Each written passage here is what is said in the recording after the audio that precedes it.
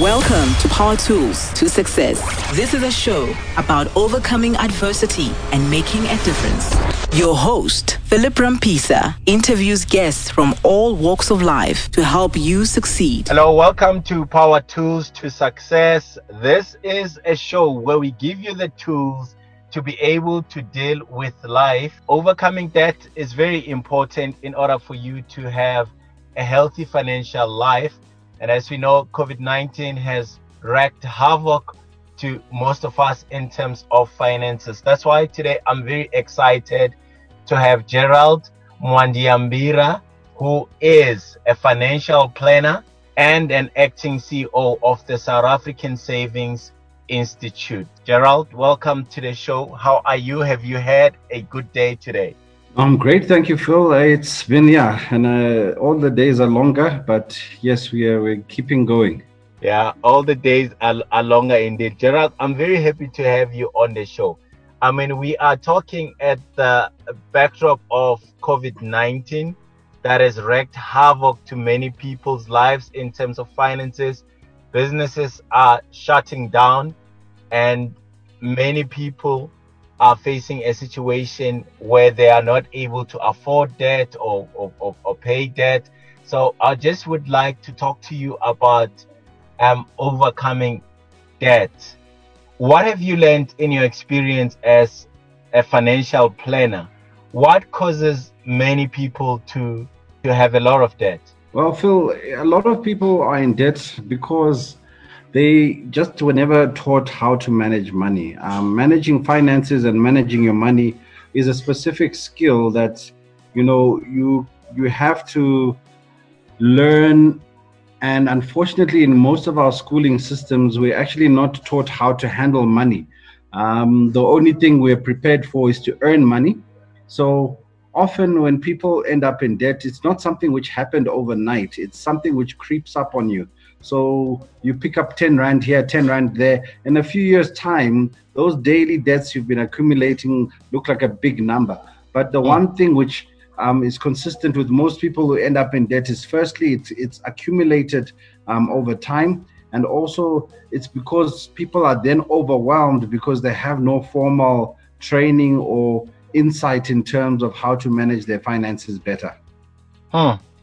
Okay, so, and that resonates with me when you say accumulated over time, because at some point in my life, I had a paid up car, but, and I thought that after, having a paid up car, I'll free a lot of money.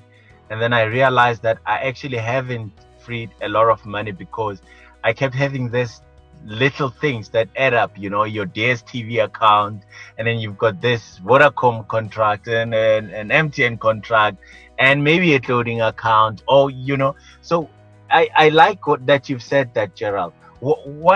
How do you have to think to sort of almost like avoid these things?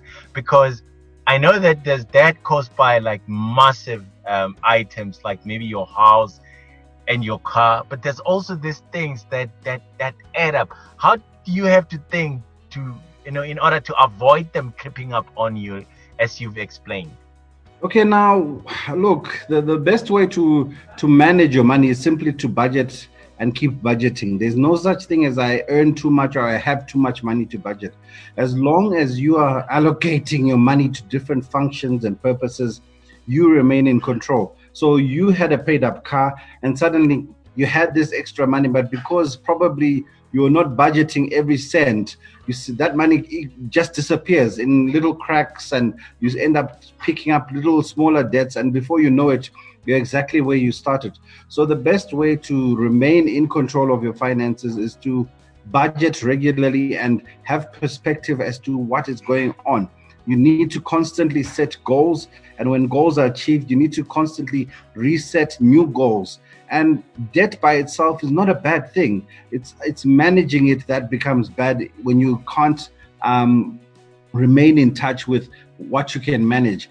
A lot of businesses run on debt. A lot of people can do great things on debt, but if you cannot manage it in terms of repaying or honoring your financial contracts, what often happens is that the first thing that's going to go is your name. And once you lose your name in this day and age where you need to be ITC'd and credit checked for just about anything, your life can literally turn into a nightmare. And I've seen people who can no longer take out debt.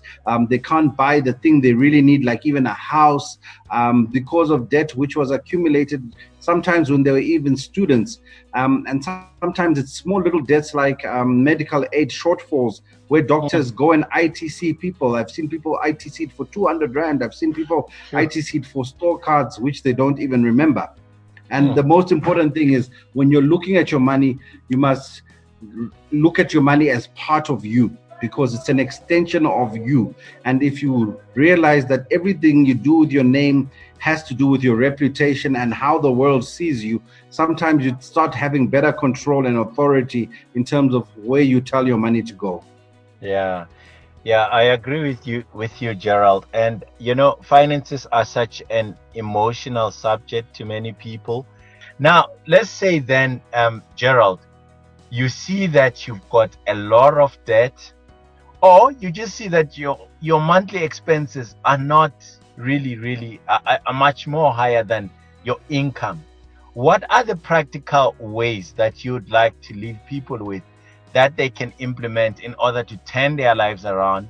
I'm talking about those people that feel like, it's overwhelming and I don't know where to start, and I'm earning 5,000 Rand, but I'm spending 10,000 Rand, and there's nothing that people that feel like there's nothing that they can do to control the situation. What are the practical things that they can start doing in order to change their lives? Look, I think the most practical things you can do to start turning things around is living within your means, being very aware of, in terms of saying, where can I save a little bit? And one is by simply downgrading some of those areas in your life where, you're going for a brand above your grade, and no one really notices, and sometimes going shopping in value stores, buying groceries in bulk, and simply, even when you fill up your car, filling it up at the same time. Those are little tricks which suddenly start making a difference. And there are a lot of people also who are in that situation which you spoke of, where they are simply surviving. They are earning and they are paying exactly what they need to pay, but they don't have much to take things forward. For those people, they need to realize, when it comes to looking after their money, it takes sacrifice, commitment, and discipline. The sacrifice means that for you to get that movement, in terms of that gap, you need to start making a difference. You're going to have to sacrifice. Something has to give. You're going to have to give up something that's painful for a month, a couple of months, in order for things to work out. So sometimes it's about saying, okay, I've got this house, I can rent it out for a year, 2 years. Let me move back to my parents, and the rent I make there, I'm going to start using that to accumulate an emergency fund, or start a fund for investment, or for my future. Sometimes, that sacrifice is about saying no more takeout. I'm canceling all my gym contracts. I'm downgrading my DSTV. I'm going to, survive for a year on the basics which I need, and so that I can save money. Takes commitment. Commitment is also hard, because commitment often, you need your community or the people around you to support you. True, so sometimes we fail with the commitment because our friends let us down. So sometimes it means you're going to have to downgrade your company, to people who are also thinking the same line as you. And the last thing is discipline. Discipline is about saying, every month I said I'm going to save this amount.